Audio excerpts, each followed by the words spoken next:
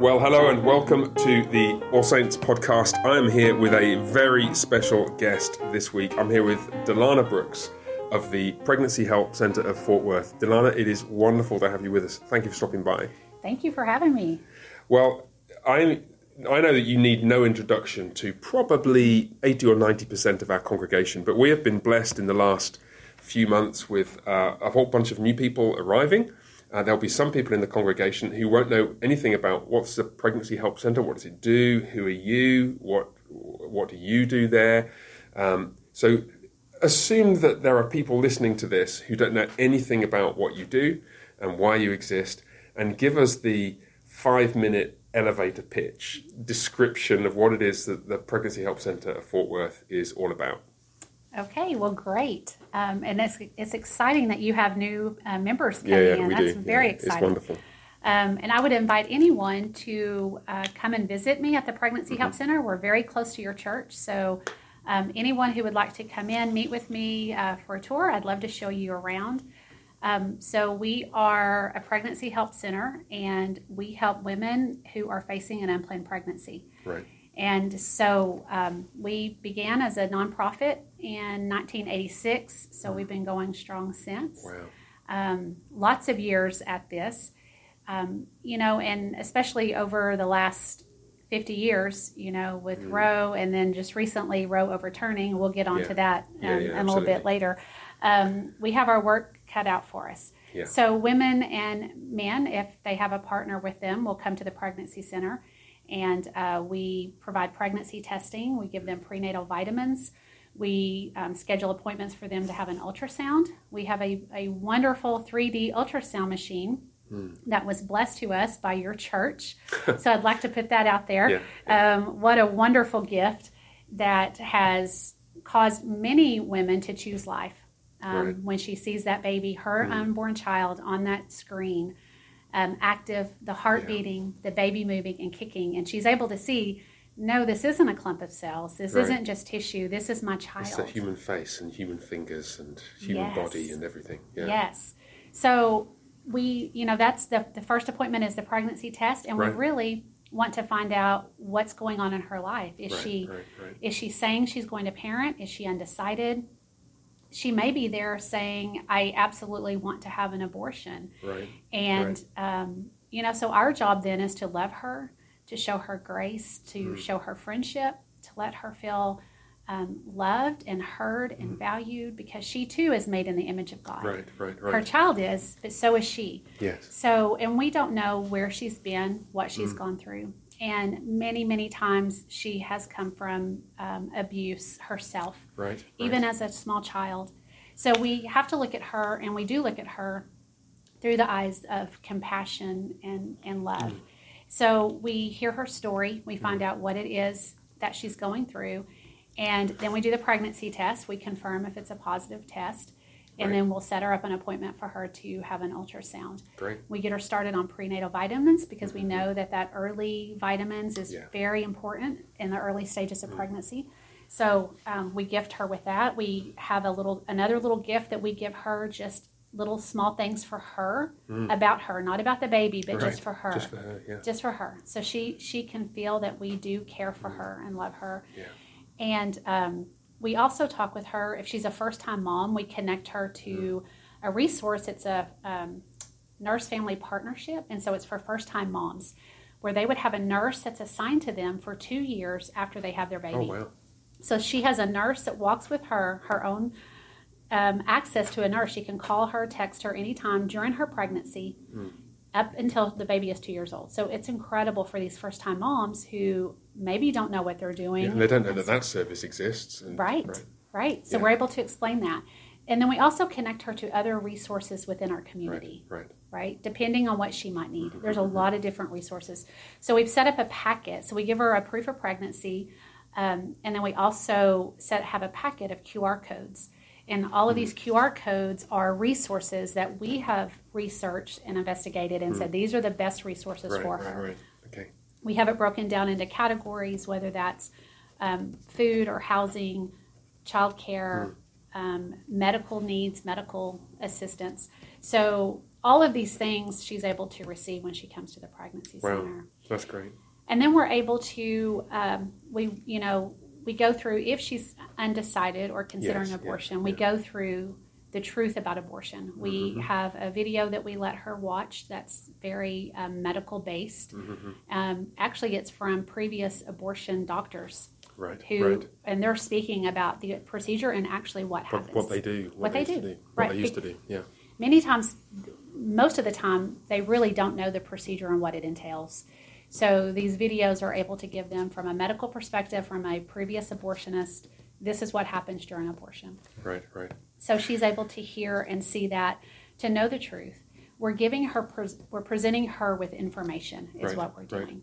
It's striking maybe we'll get to this later, there is a cultural battleground here, and one of the things that very frequently happens among the pro-abortion advocacy movement is this picture is given that, this is a really simple medical procedure and there are no long-term health risks and no psychological problems. And even aside from the fact that this is a human being that we're talking about, if you just put that to one side for half a second and just think about the known character of this procedure itself, it's an extremely hazardous and psychologically ruinous procedure for people to go through. Yes. You add in the fact that this is actually a human being and that's something that many people just haven't really internalized because of all that propaganda.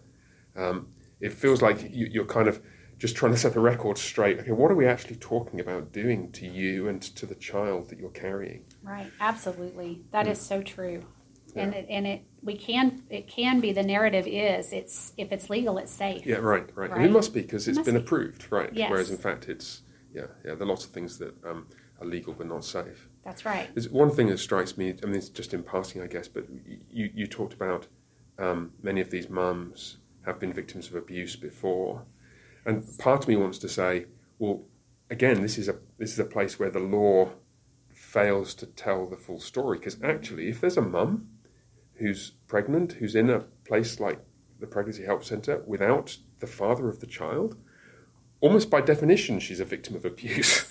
Right. She may have been foolish, and many women in this kind of situation have made foolish choices, and but at the same time, where's the guy? And obviously she's being abused because she's being neglected by the man who's the father of the child, and to try and reframe the approach in the way you do is, okay, we're trying to help one victim of abuse and another victim of abuse we can't see. Yes. We don't want there to become a second victim here. Right, absolutely. Such a helpful way of framing it. Absolutely. Yeah. So talk to me about the relationships that you develop, because there's a whole bunch of materials and information, okay? It's just here's your child, here's how you can be helped, here are some resources, here are some people you can call. But there are lots of people who work at the Pregnancy Help Centre, and my impression is they're not just giving out information, right? No. Talk to us a bit about the importance of those kinds of relationships that your volunteers develop with your clients. Yes, absolutely. So many times they come in, like you said, from previous abuse, right? But even from a place of loneliness and isolation. And so when they come in and they're connected to our client advocate, which is the client advocate is the volunteer who meets with her that goes over the whole appointment from beginning to end. Right. And so we have some incredible volunteers, many from your church, that have partnered with us, that come in, that give up their time and they serve, and they just love these women and love them well. So when the women feel they have this friendship, they have a connection, they have someone who can listen to them, that can actually be there for them and let them know that you are not alone. And I know you can say that cliche, just you're not alone. I'm here for you. Right. But there's a human being behind this desk. Yes. You're not just come to this institution where we're actually wanting to be there for you. Right. Yeah.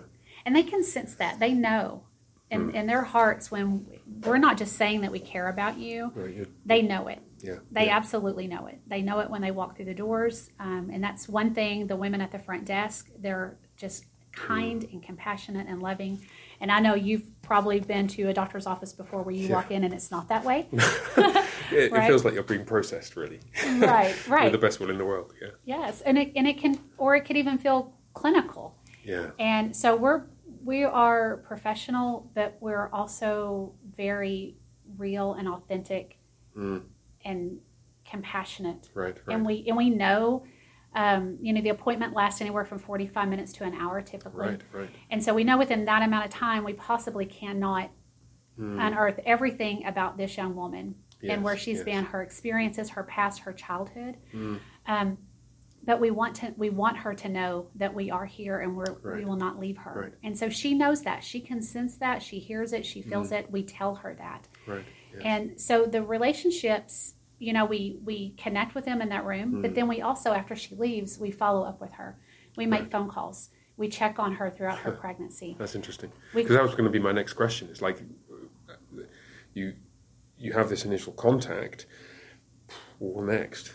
Right. And then we call her throughout her pregnancy. Then we have each of our client advocates have a logbook, and so they'll call her, check up on her, and then when they know her due date, so they'll call her after her baby is born, around her due date, just to see, what did you have? Did you have a boy or girl? What did you name him or her? Please come back to the center. Bring us your baby. We want to see you and your photos. baby. Yes. And they do, and the women will show up, many times 4 weeks after they've had their baby, just a few weeks after they have their baby. Wow. And they want to show us. They're so excited for us to see the baby. And these women that were undecided, they're sitting in our room. They're either undecided, considering abortion, or they've even said, I'm going to have an abortion. Right. And then you fast forward to see, here she is holding her baby, bringing her baby. It just made me think of one of your members here in your church. One of her clients chose life, had her baby, had a little girl, and named her after her. Right? Isn't that wonderful? Isn't that wonderful? Right. And so she, I don't know if I can say her name. Don't say her name. She'd be so embarrassed. I don't know who you're talking about, but I'd love to know. You can tell me afterwards. Okay. So she was very excited that, because sometimes we can go through these day after day and think, do I make an impact or have I made an impact? And to know that she named her daughter after her. Yes. Right? That's wonderful. Wonderful. And so and then also it's not even after they have their baby. We still are in contact. I met with one of my previous clients a couple of weeks ago, and her son is almost 5 years old. So it's not just doors closed, right? So it strikes me then, just thinking about the volunteer aspect, all your volunteers are Christians, right? Yes. Yeah. Yes. You're looking for a particular kind of character of person to do this. There's some formal training involved and screening and so on, but maybe we'll get to this again towards the end of our time talking. But if people wanted to serve in this way, for me as a pastor, it highlights another situation in which, like, our own growth in Christian character and maturity really matters. Like, if we're able to, by God's grace, to learn to express the love of Christ, to grow in the fruit of the Spirit, we can be so useful in ways that we might not be able to be if we had been less thoughtful and disciplined about developing that really loving character that you need among your volunteers. Yes, absolutely. Like I sometimes said to people here, your maturity as a Christian matters for everybody else's sake. It does. Yes. And wouldn't it be wonderful if people were thinking, maybe I could become the sort of person who could serve in this place and really be, I could save people's lives by the grace of God. Yes. That is so true. That is so true. And it really is, and our training does go over that. Their spiritual walk matters. Yes, of course. It really does. Yes. And it comes through. It just absolutely comes through. And I wonder if it actually, you'd be in a better position to assess this, but does it actually help people in their spiritual walk? There's a kind of, it goes both ways. It does, yes. To see people's needs, to give yourself in serving them, actually helps us, right? Yes, absolutely. Just this week I met with one of my client advocates at the pregnancy center, and she told me she's been there almost 2 years. And she said, I feel that I have grown leaps and bounds just in the last almost 2 years since I've been here. She said, I've changed. By doing this ministry. Yeah. Wow. And she had talked about, she had invited one of her client advocates to attend church with her on the following Sunday. She always will ask, I would love to meet with you if you would love to meet with me at the church. And this young lady took her up on it, and she showed up to church. And she said she's not someone that we would necessarily do life together. Like it's not like we have a lot in common. No. But it didn't matter because you're the same family now. That's right. Well, that tracks into, we were talking about this before we went live, but there's a connection that really needs to be made between these specialized ministries like yours, where you're focusing on a particular pastoral or social challenge. And then there's the broader church where it's really much more diverse. And to find some way of connecting the two is so valuable. And if I think around the church here and the church I pastored in London, there are many people who are not like each other, and many people who are not like me. We've all got different backgrounds, and yet we're thrown together here, and the challenge is to learn to love each other. Yes. And so maybe that's something else for us to be thinking about as a church. How can we be ready to extend our arms to people who they may have come from a different part of town and a different background than many of us, and yet we want to be a community that welcomes people from all walks of life, right? Absolutely. Yeah. Well, look, I want to get into some of the social background and the politics, and there have been some big changes, obviously, in the legal and social landscape in the last year or so. But have you got any stories that just like you're really excited about, you want to share with us before we jump into that? Yes, yeah. Go on, give us a couple. Just a couple of stories from a client's perspective. We had a young woman who came in a couple of weeks ago, and she was what we call abortion-minded. That's the terminology we use if she was considering abortion. As a matter of fact, she had her abortion scheduled in Kansas. Although abortion is illegal in most cases in Texas, right. Women are still traveling to other states for surgical abortions, or they're getting the abortion pill. Right, which you can get very easily. Yes. And so she had an abortion scheduled for Kansas. And, her coming in and being able to meet with our client advocate and being able to go through those steps that I just explained to you, of kind of peeling away those layers where she can trust us. Yeah. Understanding her heart and where she was coming from, and her boyfriend who was pressuring her to have an abortion. Right. And that's many times that's the case. It's someone, a boyfriend, it could be a parent, a family member, even friends. And we walked her through that. We talked with her. We were able to allow her to feel safe and heard and valued and cared for. We were able to do the ultrasound that same day. We got the scan. That's great. Yes, and that's something that we will do. We will squeeze in if she's, you can do it. Yes, if she's abortion minded or undecided, we'll do it the same day. We don't want her to walk out the door and not get that. Yeah. So positive experience. She just completely changed her mind. Like 180. Completely 180. Said. Right. I want to choose life. I want to have my baby, and almost even excited about it. So she went from just hopeless to a point of excitement. And then she canceled her appointment. It was really neat because the appointment that she had scheduled in Kansas, she canceled that and made another appointment with us to come back to us. So the same day that she would have been in an abortion clinic in Kansas, she was sitting in our clinic for another appointment. Yes. We have an organization that we work with called Child Care Associates. And so they help women get signed up to be able to get free child care. So that's another example of us not just handing a bunch of papers to our clients. We have these women who come in once a week. We set up appointments where they can actually meet with the ladies right there and get signed up if they need child care. That's great. It's amazing. Can I ask what I think this might be one of the hard questions. You must have clients who they come to you, you have high hopes, they come in and they're abortion-minded, perhaps in the terminology you use, and then they do go ahead, they end the life of the child, they go someplace out of state now and have an abortion. In some cases, I guess you never hear from them again, but do you ever hear back from people like that, and do they ever come back? Can you talk to us about that really really tough situation. How do you try and handle that? Yes. So we do follow up, Right, and there right. are cases where they drop off. We lose contact with them. Right. But there are those that we still, even though they had the abortion, they will accept. They talk with us. They have conversations with us.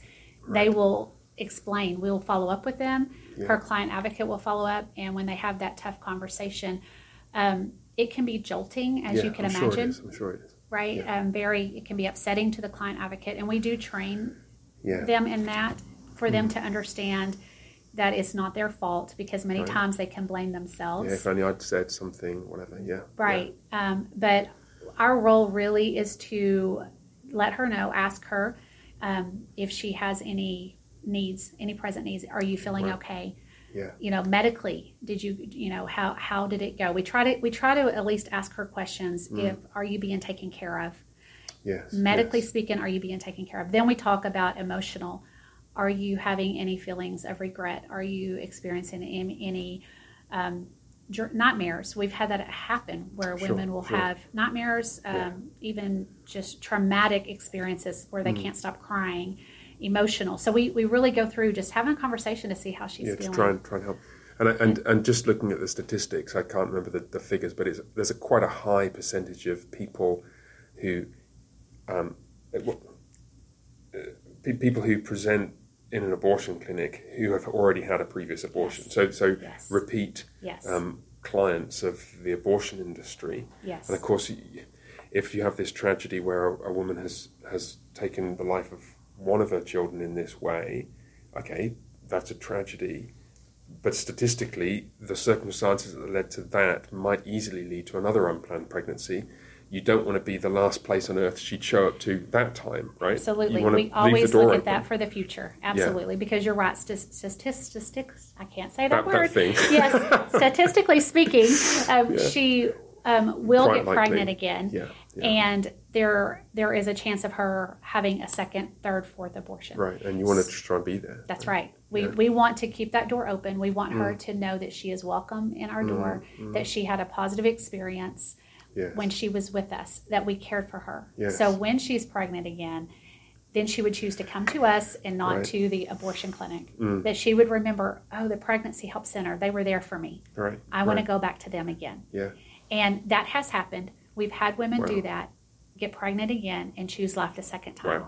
Wow. And they said they regret. I've had a young woman say, I wish I had listened the first time. Y'all were right. Yeah. Why didn't I listen to you? Right. Why didn't I listen? As tears were flowing down her face, why did I not listen to you?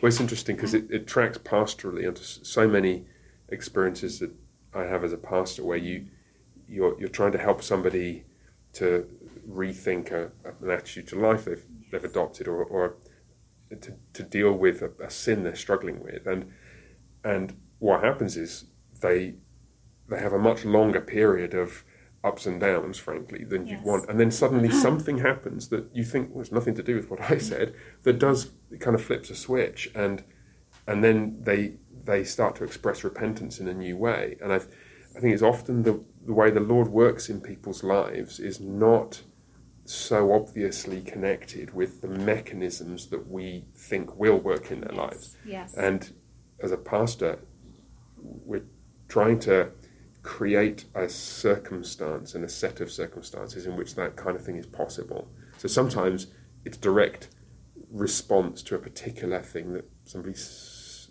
heard, like a sermon, or you sat down and prayed with them, but sometimes it's not that, and your experience mirrors that in a really striking way, I think. Yes. The Lord has many, many different ways of bringing about repentance when he does. Absolutely, he does. And we see that. That was something I didn't touch on earlier. A couple of things. Volunteers, we have our client advocates, but we also have other roles that people can volunteer as far as administratively and other things. So if you have a skill set that you think could possibly plug in, come see me. I just wanted to highlight on that. It's not just client advocate. Yeah, there's other things, admin roles and so on. Well, let's talk about that now. I was going to come to that at the end, but since you mentioned it, now's a great time. Do you want to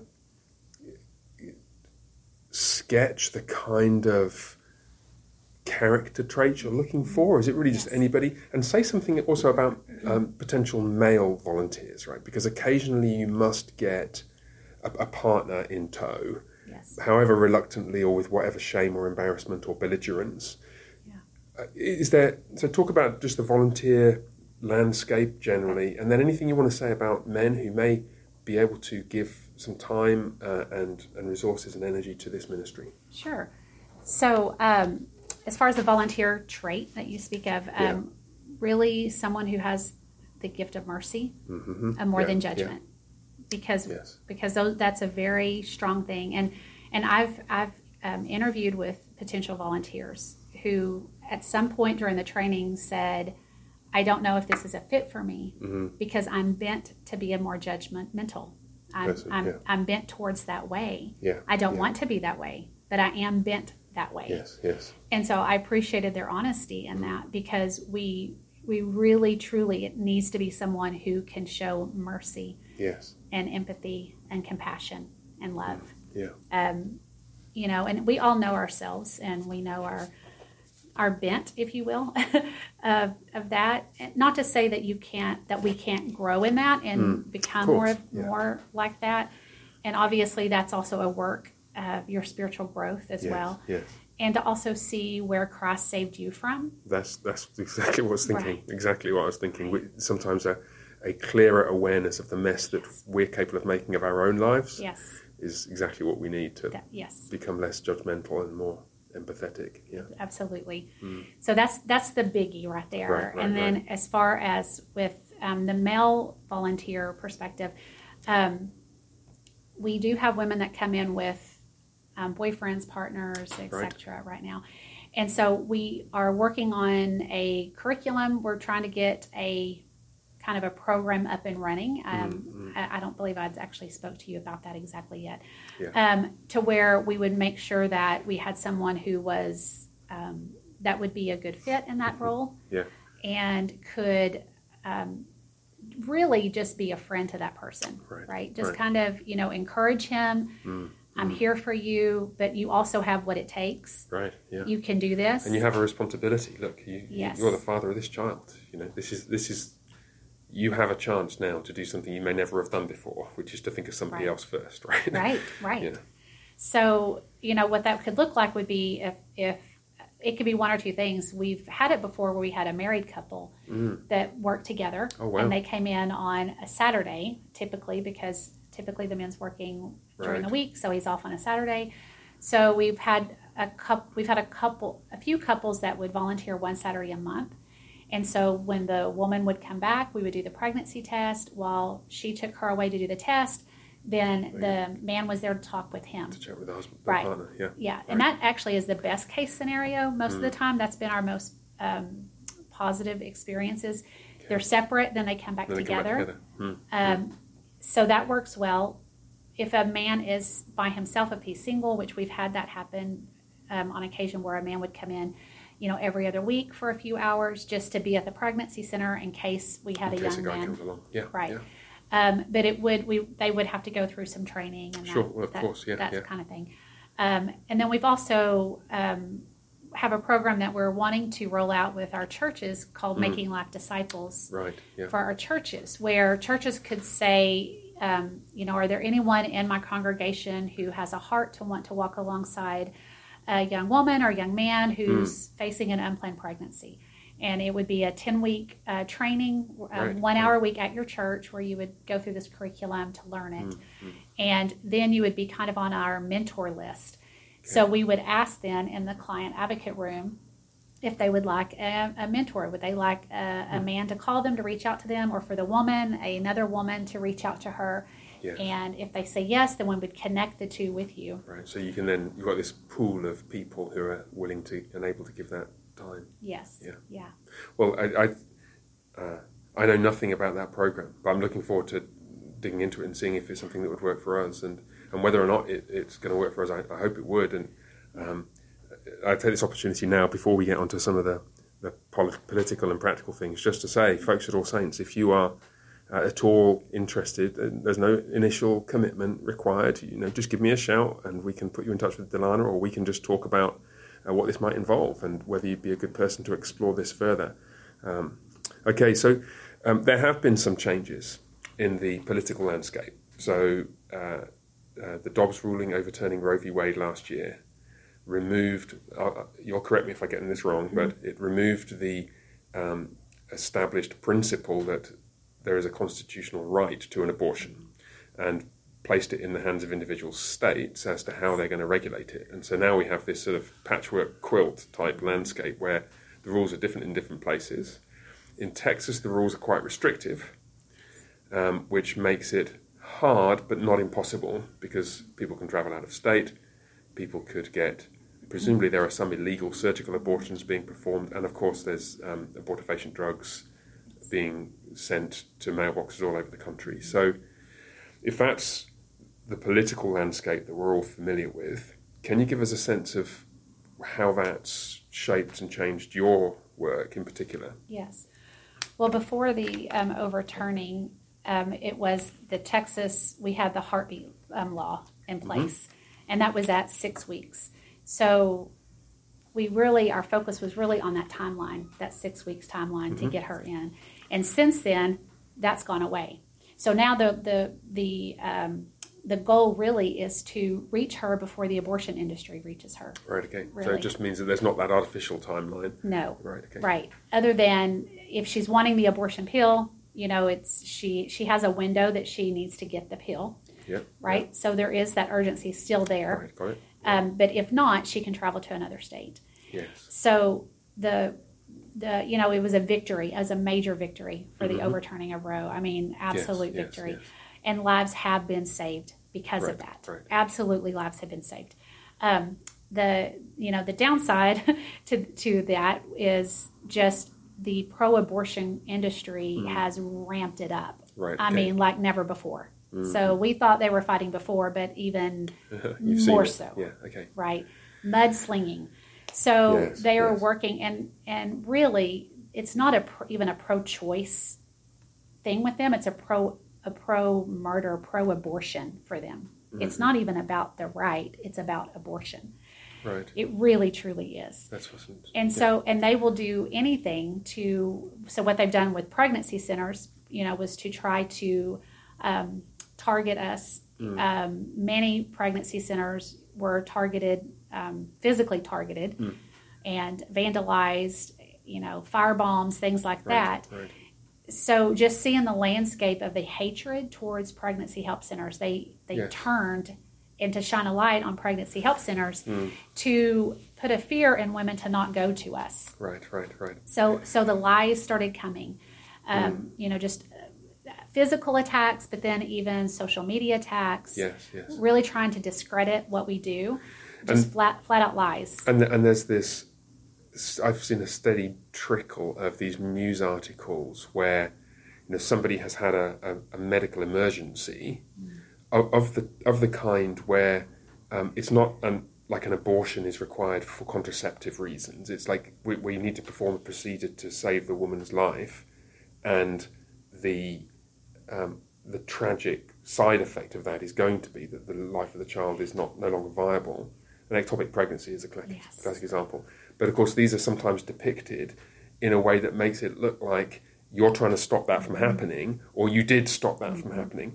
And of course, there are cases where, because of medical mistakes or lack of timely intervention, sometimes tragedies happen to the mother as well. And all these become a kind of background against which you are made into the villains, as though you're trying to stop women from getting actual medical treatment, right? Right, yes. That's absolutely, it's horrendous the way they've completely spun it and told even the ectopic pregnancy, which is absolutely not an abortion. Thing, right? It is not an abortion. Right. A miscarriage is not an abortion. Yeah. All of these things that they have said, which is completely lies, that we are trying to stop women from getting those care. It's not even the same thing, for one thing. So we have, we're used to the idea of media misrepresentation, yes. But like this is another level, right? People are being misled about whether a person is being killed or not, or whether life-saving treatment is being offered to a woman or not. This is not just somebody got their facts slightly wrong in the news story. No. It's okay. Yeah, flat out lie. So that's a challenge for us, because we're over here actually doing life-saving work. We actually do care for the woman. Right. And if a woman has an ectopic pregnancy on your scan, right, presumably she's going to the hospital on the first available transportation. Yes, right? Absolutely. Well, and it's even the risk involved, that they keep even taking off more restrictions off of even the pill, the abortion pill, right? The FDA removes. So they had very clear regulations on the pill, and they're removing that. So it actually puts women more at risk because if she's getting the pill online and she's not going to the doctor first, right? She's getting that pill. She doesn't know if it's an ectopic pregnancy, right? And it's highly at risk to take the abortion pill if it's an ectopic pregnancy. Right. Okay. So actually, these things which the media will spin this tissue of lies, claiming that they're trying to protect women from the medical harm you're doing them, they're actually creating an atmosphere that endangers the lives of the women it's claiming to protect. That's exactly right. Yes. Okay. Yeah. Well, just so that we're clear about what's actually going on, it's losing the ability to think with clarity about this. It's absolutely unreal. It's crazy. And then you have organizations, businesses that are, jumping on the bandwagon that will pay for our employees to travel to other states. For the abortion, they're not putting any money to help the women who choose to have their baby. No, there's no funding there to help the woman. Yes. But we're going to fund and give money to the woman if she's going to travel for an abortion. Yes. Well, that has become another kind of badge of virtue signaling, right? I mean, I'm not sure whether we're supposed to think that there are people in boardrooms who really, really, really desperately care about providing abortions for people. I think it just seems to me like it's this really cynical leveraging of perceived public sentiment, and with the result that children's lives are being taken from them and women aren't getting the care they need. So the landscape since Dobbs then is interesting. So on the one hand, you've got there are fewer abortions taking place, and it's perhaps in part because sometimes women in anxiety and fear do something impulsively, which it's now harder to do impulsively. It takes more planning. On the other hand, you've got this whole bunch of new challenges that you're facing and different ways in which you've got to react to individual circumstances and so on and so forth. Yes. So as you're looking forward, do you see a particular trajectory where your work is going, or particular challenges that lie ahead of you that would be good to share and talk about? Yes. So really, I think I mentioned this briefly earlier, getting her into our doors, right? Getting her to us. And so how does a young woman, when she's faced a pregnancy, what do? She goes to her phone, she goes to her computer, she's Googling, help, abortion help, pregnancy help. And so, what pops up? The abortion, $billion industry, they have the funding, to put it out there. So Google, they have all of their algorithms, they have everything we're working against that. Right. So you actually just have a financial battle to fight, right? You've got to pay more for advertisements to get them to the top of the search list. Yes. Okay. And that really is true. I mean, it comes down to putting dollars in Google ads to be able to bring us up so she'll find us before she finds the abortion clinic. Wow. That's it.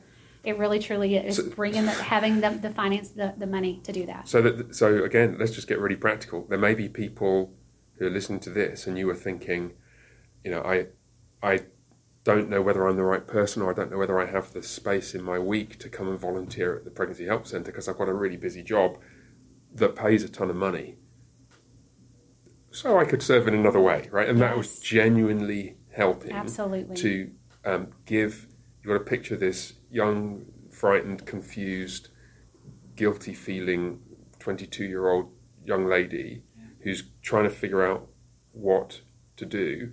And there's an advert that does or does not appear on her phone for the Pregnancy Help Centre. Yes, absolutely. So that's a big difference we could make. It's a big difference. Okay. Absolutely. So there's just the financial challenge of being able to punch in the same league as the abortion industry. personnel challenges, finding volunteers? What are you seeing that landscape? You've got a great team of volunteers now, We do, right? yes. And that seems to be very healthy and balanced. We really do have a good team. We have a lot of volunteers. Obviously, we could use more, but we also go through cycles where we have to get them trained. Right. So we're getting those. We have about 10 that are coming off of their training, and that takes time because we do I feel like we do a great job of. They go through video training. They have to meet with our nurse manager. They meet with myself, and then they shadow. So if they're a client advocate, they're shadowing with someone who, it may be 10, 12 or more sessions to where until they're really confident to be able to lead that on their own. And this is really striking. It goes back to what we were talking about previously about having really great volunteers. The work you're doing can't be done without, even with great people, without great training. It's an investment of time to try and make sure we're doing this well. Okay. In a moment, I want to just ask if you've got any final thoughts you want to leave us with. Just while you're thinking about that, I just have a couple of reflections. And the first is to say, I think, again, anyone listening to this, you'll have encountered in our conversation a number of different ways in which it's possible for all of us to be involved. And, even if it's at the level of getting on the email list, receiving the weekly emails, bringing it into your prayer life and so on, all the way up to being an advocate or financial contributions or working at the centre in an administrative role, lots of things you could do. I'm struck by the resonance between the pattern of your ministry and what Paul says in Titus chapter 2, when he says that it's the grace of God that teaches us to renounce ungodliness and worldly passions. And I've rarely come across a ministry that so consistently shows grace. And the temptation, when we think about abortion, is to feel anger and a sense of righteous judgmentalism towards the people who make a ton of money from peddling these procedures. And the danger is that then we project that anger into a situation where that's not likely to be productive to actually help people. And Paul the Apostle says the grace of God teaches us to renounce ungodliness and worldly passions, to show these young women and perhaps occasionally their partners real grace and kindness and to mean it and to be there for them has this potential to really shape and change the landscape of real men and women in Fort Worth. Yes, absolutely. I'm glad you said that. It actually made me think of something I did want to share real quickly. Sure. Is that we also share the gospel with our clients. So when they come through, with each appointment at the end of our session, we ask them if we can have a spiritual conversation with them, and we ask them. We get their permission. We ask if they're open to that, and the majority, almost all of them, will say yes. Right. They're hungry. They've come this far. What's the problem with going? Yes, and they want to have this conversation, and we open scriptures and we show them the gospel.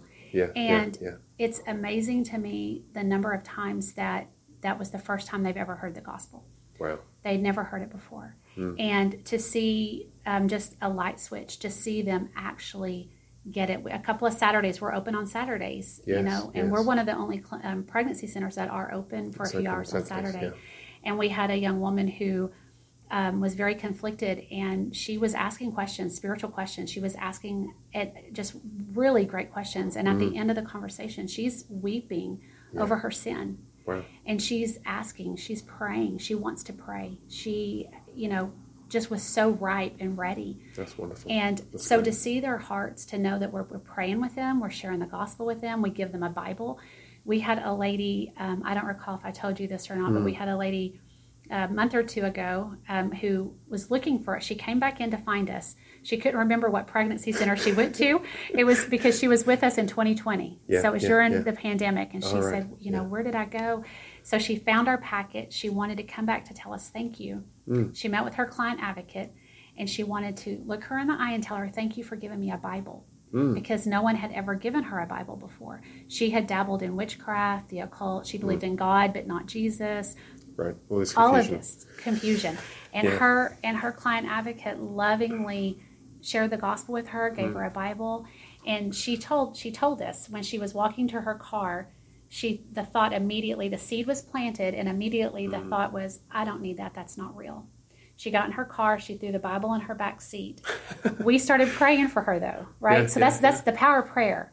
We pray for her, and we pray for our clients that when they leave our center, that there will be other believers in the community, a cousin, an aunt, an uncle, a neighbor, a coworker, somebody that will water that seed that was planted, and that will pray with them and love on them. And lo and behold, she had one person after another reach out to her, sharing the gospel, talking about the Lord with her. Her boyfriend turns to the Lord, tells her, he starts sending her scriptures. Oh, wow. Telling her she needs, that they need to get married, that there was a conviction that came on him. They began to pray together. She said, I've got to find that Bible. That woman gave me the Bible. She found her Bible and began to read it. Oh, my goodness. And she dove into the Word of God, where she read it every day. I mean, with this woman sitting across my desk in my office, just with a glow, I can't even begin to tell you how much maturity that young woman had gone from in 2020 to today. Of just, she and her husband got married, and she has a real conviction of having a ministry for women of following the Lord's laws about sex outside of marriage and the sanctity of life and the whole thing about marriage. And it was a beautiful thing to see. Beautiful. It's wonderful. And it all began. Here's a woman who was dabbling in witchcraft. And then came to you guys. Yes. And turned her life around. Yeah. Had her baby. She was holding her almost 3-year-old little baby in her arms as she's telling us what Christ has done in her life. That's great. What he's done for her. I don't think I can follow that. You've been very generous with your time. We've been talking for 45 minutes, and I'm thankful to you for coming in. We love the work you do. Thank you for being here, for being around, and maybe we'll catch up again at some point. And if other people at All Saints or anybody else listening to this in Fort Worth wants to find out more about the Pregnancy Help Center of Fort Worth, then you can just Google Pregnancy Help Center of Fort Worth, or you can get in touch with me here at All Saints Church. That's www.allsaintskirk.com, and you can find a contact form on the website to get in touch. And I would love to connect you with Delana Brooks and the Fort Worth Pregnancy Help Center. Thank you, Delana, for coming in. Thank you so much for having me. This was great. All right. And God bless. You. And bye for now.